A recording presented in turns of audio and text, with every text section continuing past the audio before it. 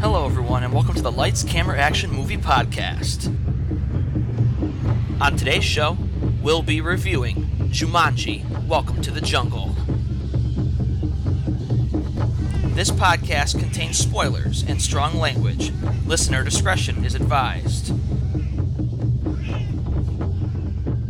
Hello everyone and welcome to the Lights, Camera, Action Movie Podcast. I am Mike Winkler.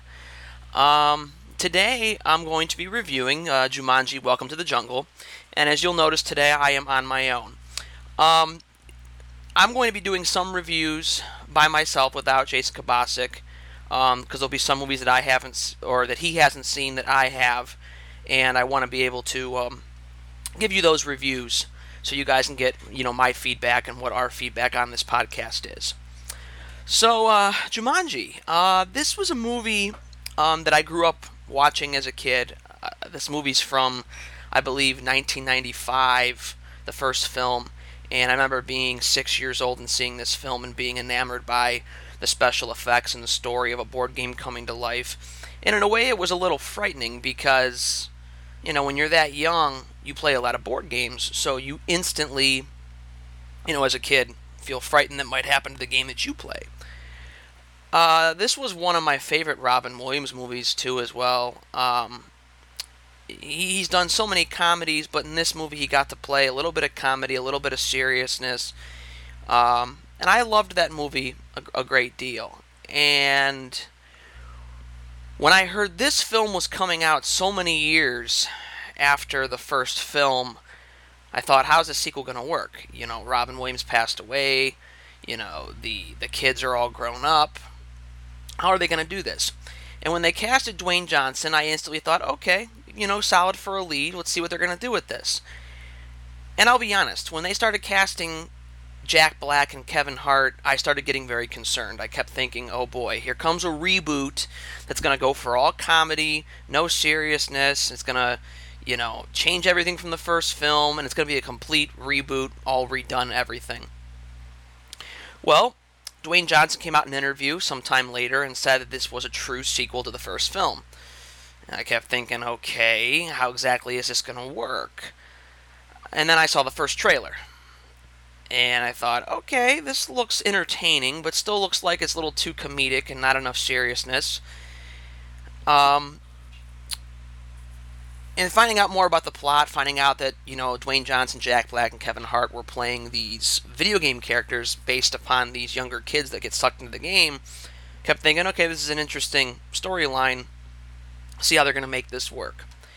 So as reviews started coming out for the film, started getting good buzz, good reviews, and I thought, okay, maybe they did this properly and did this right, but I was still a little skeptical the movie was going to be too humorous, not going to feel enough like a sequel, and was going to feel more like a reboot, even though they said that it was a sequel.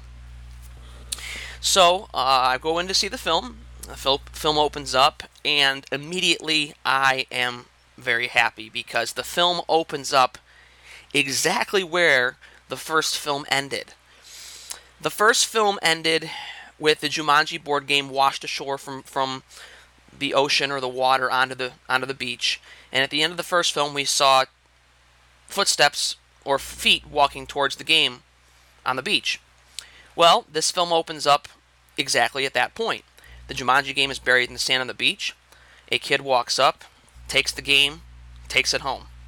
So immediately I'm already relieved that this is already playing off the first film and already feels like a sequel. So as the film builds up, the kid takes the game home, doesn't like board games because it's the year 1996, so we're in the age of PlayStation. And that's exactly what he's playing, so board games are not his thing. So he goes to sleep at night, and the game evolves and changes into a video game cartridge. Now, this was a very interesting angle for the producers and the writer and the director to come up with here, because they needed to do something different other than the board game again. And it would have been very difficult for a video game just to be found, because it would have been like, well, where this video game all of a sudden come from, So they did a good job of basically giving the game a mind of its own and transforming itself into this game cartridge. So I found this to be a very interesting angle, and very successful angle as well. So after we get this, the kid wakes up and sees the cartridge, puts it in, turns the game on, and we don't really see what happens to him. We assume that he's playing the game, gets sucked into the game, whatever. So here we go, 20 years later, and we focus on this geekier-looking kid. His name is Spencer, and he's playing video games much like the other character was 20 years ago, except this time he's playing Xbox One or PS4 or whatever, as video games have evolved over time. And he goes over to his computer, and he's typing up an assignment. At the time, we think he's just doing his homework. His mother comes in, is going to leave, and we think he's just, doing his homework quickly because he wants his mother to see he's not just playing video games. Turns out, he is doing this homework assignment for the character of Mouse. Well, not Mouse. Mouse is what Kevin Hart's character is, but this character goes by Fridge. He's this black football player, and we later find out that him and Spencer and Fridge were friends. Fridge becomes a popular football kid while Spencer's still geeky, so Fridge is kind of ignoring him, and Spencer's writing this paper for Fridge, so therefore he doesn't fail his classes and get dropped out of the football team and fail his classes. But it turns out Spencer's actually doing this for him, not because Fridge is bullying him into it, but because he wants his friendship back with him, because they haven't been friends in, I think, 3 or 4 years or something like that. So, as we go on,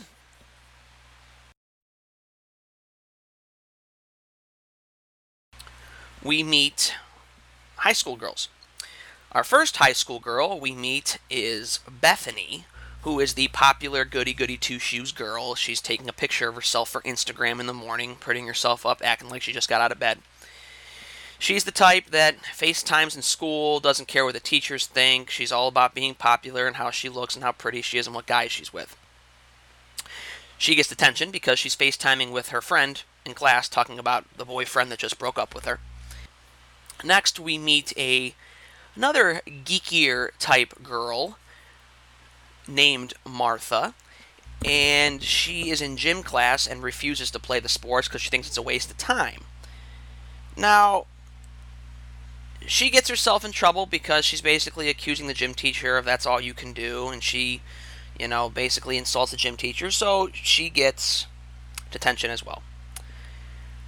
As we come back to Spencer and Fridge, the teacher finds out that Spencer did plagiarize, or Fridge did plagiarize Spencer's old paper, and that Spencer wrote it for him, so they both get detention.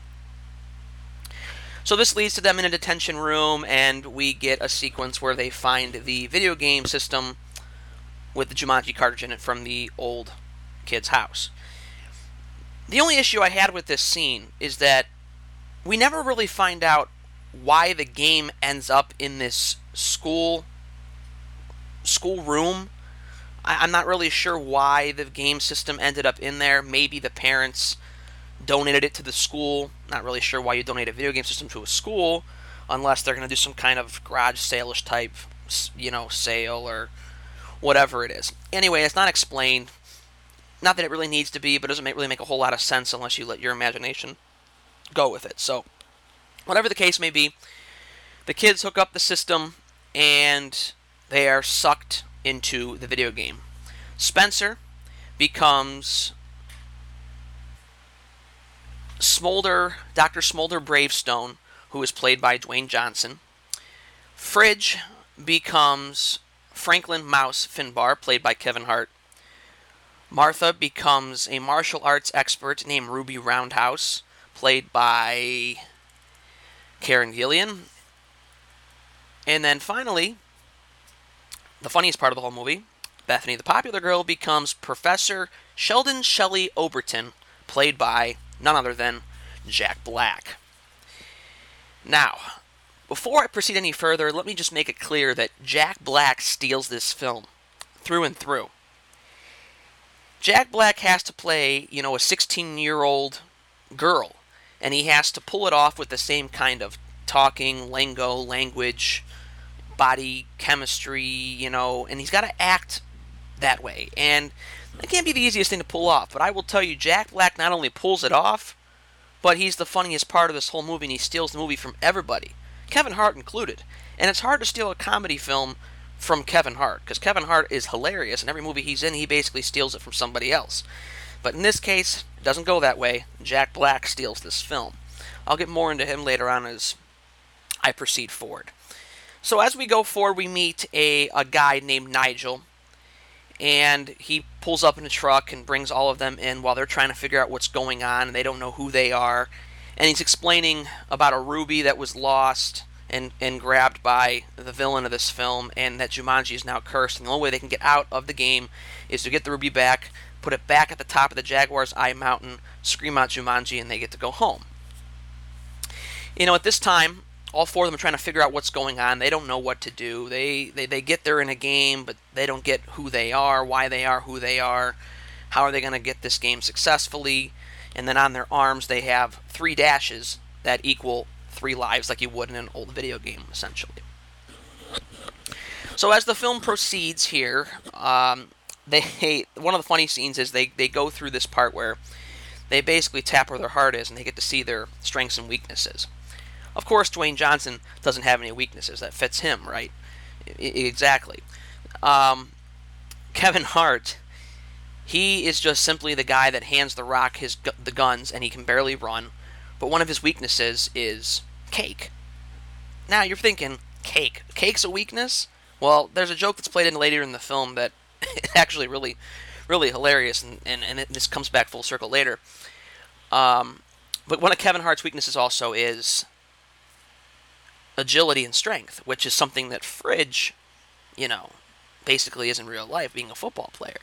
So he's not used to being the weak guy that has to be the sidekick to Dwayne Johnson, who's his geeky friend.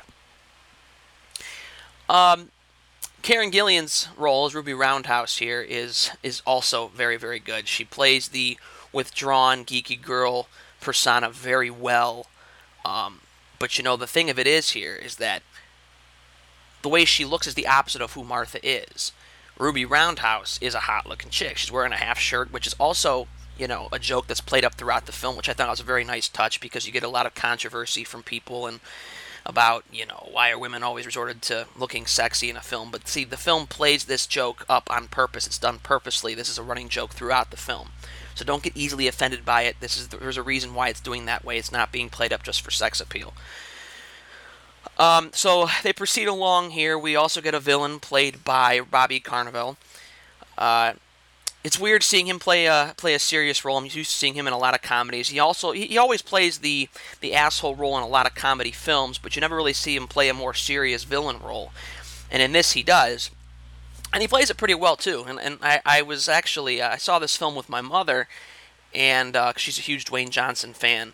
And she's watching this villain, and there's scenes where bugs are going in and out of his ears, a tarantula on him, and a bug comes out of his mouth.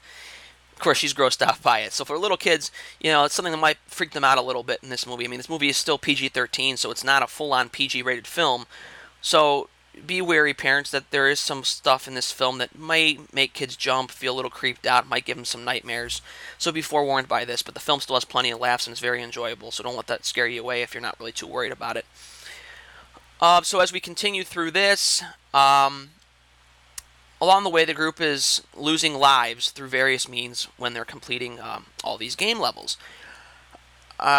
Fridge and Spencer get into this fight, which results in Fridge pushing Spencer over the cliff, which makes Dwayne Johnson lose a life. He's the first one, not the first one to lose, second one to lose a life in the film, because Jack Black early in the film gets eaten by a hippopotamus in a very comedic scene as well. So there's a little bit of tension between them because of them not being friends and such. So this is all played up very well by all the actors here. They're playing roles that are completely out of their comfort zones, and they all do this very, very well. So as we continue along, later in the film, as we jump around, we get numerous game levels. We get a snake scene and stuff like that. The pacing of the film here is moving pretty well. The film does hit some slow moments here and there, but nothing that overly hurts the film as a whole. So as we cut along, about 25 minutes into the film, they are rescued by a pilot named Alex, who's actually a pilot named Jefferson Seaplane McDougal, or McDonough, I think his name is. And he saves them from the clutches of the bad people. And he's actually played by Joe Jonas. Now, I know immediately what you're thinking. Joe Jonas, you wouldn't really think of him being, an actor in a film. I mean, he's not the first person that comes to your mind, but he actually plays this role pretty well. And I could see him acting in future movies. He's very enjoyable in this role, and fits the role perfectly. We later find out that he ends up being the kid that got sucked into the game 20 years ago that grabbed it off the beach. Which the movie plays it up where it seems like a shocking moment, but I knew when they found him immediately that he was going to be that kid. It was predictable. There was nothing unpredictable about it. You'll pretty much figure that out, right away, right off the bat. So, but the interesting part here is that he takes them back to a treehouse he's been living in, and this is where we get our nod to Robin Williams' character, Alan Parrish, from the first film. Engraved in the treehouse is, I believe, Alan Parrish was here. And it turns out this is the treehouse that Robin Williams' character was staying in when he was trapped in the jungle in the first film. Alex basically tells them that, this is the treehouse that Alan Parrish stayed in. This is why I'm staying here. This is his treehouse, not mine. So it was a nice little friendly nod to Robin Williams. I would have maybe liked a little bit more, but I did appreciate the fact that they did include him in this film somehow. So we proceed along to a few more action sequences. One in a helicopter that actually is a very good sequence. There is some mediocre CGI in this film, mind you, especially some of the animals and stuff, but I felt like the helicopter sequence was the best CGI the film had to offer. Especially a scene when Dwayne Johnson's hanging outside the helicopter having to fix it, and they're flying on the ground away from some rhinos.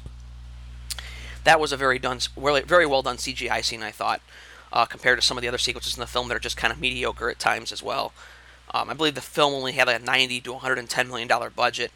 So, I mean, the film wasn't a huge budget. I thought maybe the effects could have been paid attention to a little bit more, probably considering a lot of the budget went into the talent in the film rather than the effects. But it's not something that's going to ruin your enjoyment of the film either. So we get to the final act of the film. They arrive at the statue. We get a fight scene. This goes on for about a good solid 8 to 10 minutes of a sequence. We also get sequences where actually one of the funniest parts of the film is when Spencer really likes Martha. Martha really likes Spencer, which is Dwayne Johnson and Karen Gillan's characters. And there's actually a kiss scene in the film where they don't know how to at all, and it's played to perfect comedic perfection here by these two, because these two are not supposed to kiss each other, and they don't play it into an immediate situation where they just know how to. It's a sloppy kiss, and that's the way it should be. So that was also one of the sequences of the movie that I found to be very, very funny. Go back to the final act. So at the end of the film, of course, they get the stone into the statue, and they get to go back into the game.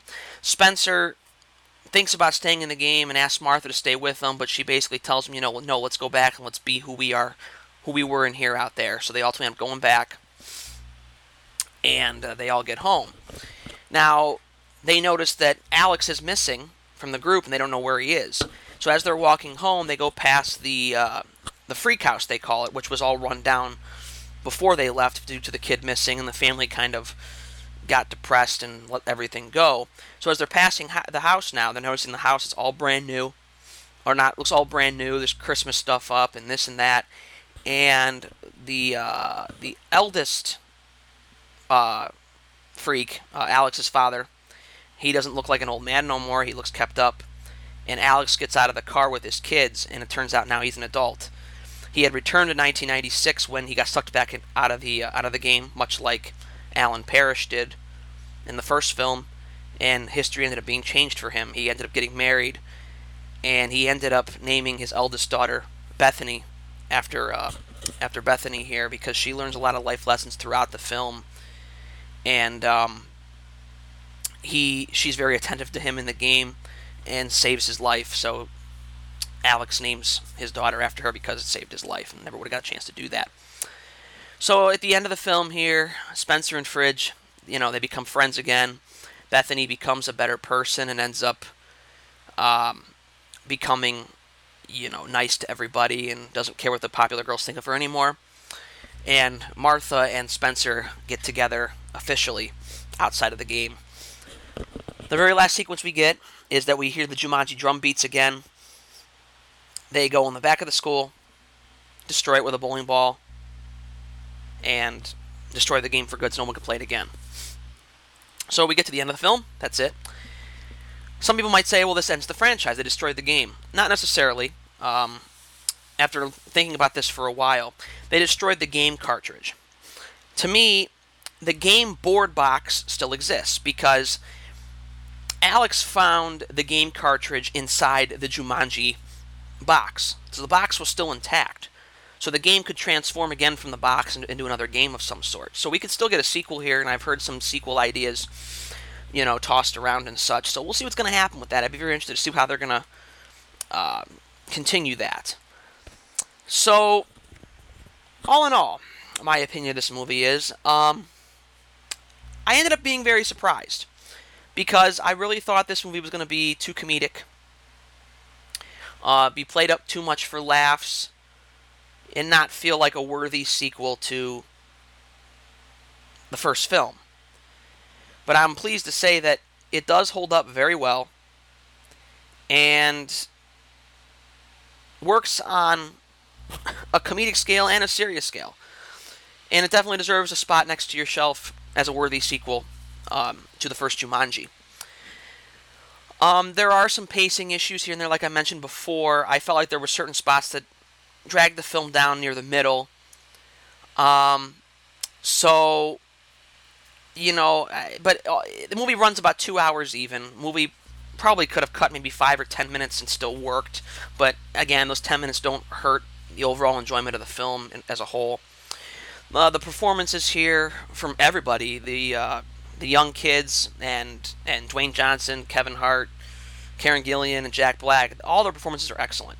But like I said before, Jack Black steals his film because of the way he plays the character. He plays the young teenage girl persona so well. The lingo, the dialogue, the body movements, the body language, it just works so well. I really loved Kevin Hart in this film. The action sequences are really well done. Mediocre CGI, except from the helicopter sequence that I thought was very well done. The movie won't win any awards at the Oscars for best visual effects or anything, but still very, very well done. So as a whole, yes, I would say I very much strongly recommend this film if you're a fan of the first Jumanji, or you're looking for a pretty good laugh. The movie provided me plenty of laughs, so that's always good for a film that's being billed as a comedy. But yeah, I think on an overall out of 10 scale, I give the movie a solid 8 out of 10. And the only reason why I bump it down from a 9 to an 8 is because of some of the pacing issues. But other than that, a very enjoyable film, and I recommend you see it, especially if you're a fan of the first Jumanji. All right, so that's my little short recap of Jumanji: Welcome to the Jungle. I hope you enjoyed this little one-on-one with me. I'll be doing some more of these here and there on some other films that I've seen on my own that Jason Kabasic has not seen. I can't really tell you what film is next on our list. I know I will be doing a review of myself again, where I'll be reviewing Pitch Perfect 3. That'll probably be out next week. Me and Jason Kabasic are talking about what film he and I are going to do next. So we plan on having a review up, he and I, together within the next week and a half or 2 weeks. So we'll keep you posted on that on our Facebook page and such. I also wanted to let everybody know we are now on Castbox. It's an app on your phone. You can also access it on your desktop. You can subscribe to us there. I find it to be a very convenient app as well, so you can follow us now on Castbox at Lights, Camera, Action, the movie podcast, or you can search mine and Jason Kabasic's name. So thank you for listening, everybody, and we'll see you on our next show. Probably either Pitch Perfect 3 or Jason Kabasic and mine's next review. So have a good day, everybody, and we'll see you on our next episode. This is a video game, which means we all have special skills. Why am I running so slow? That was so intense. I can't even with this place. Watch your step in here.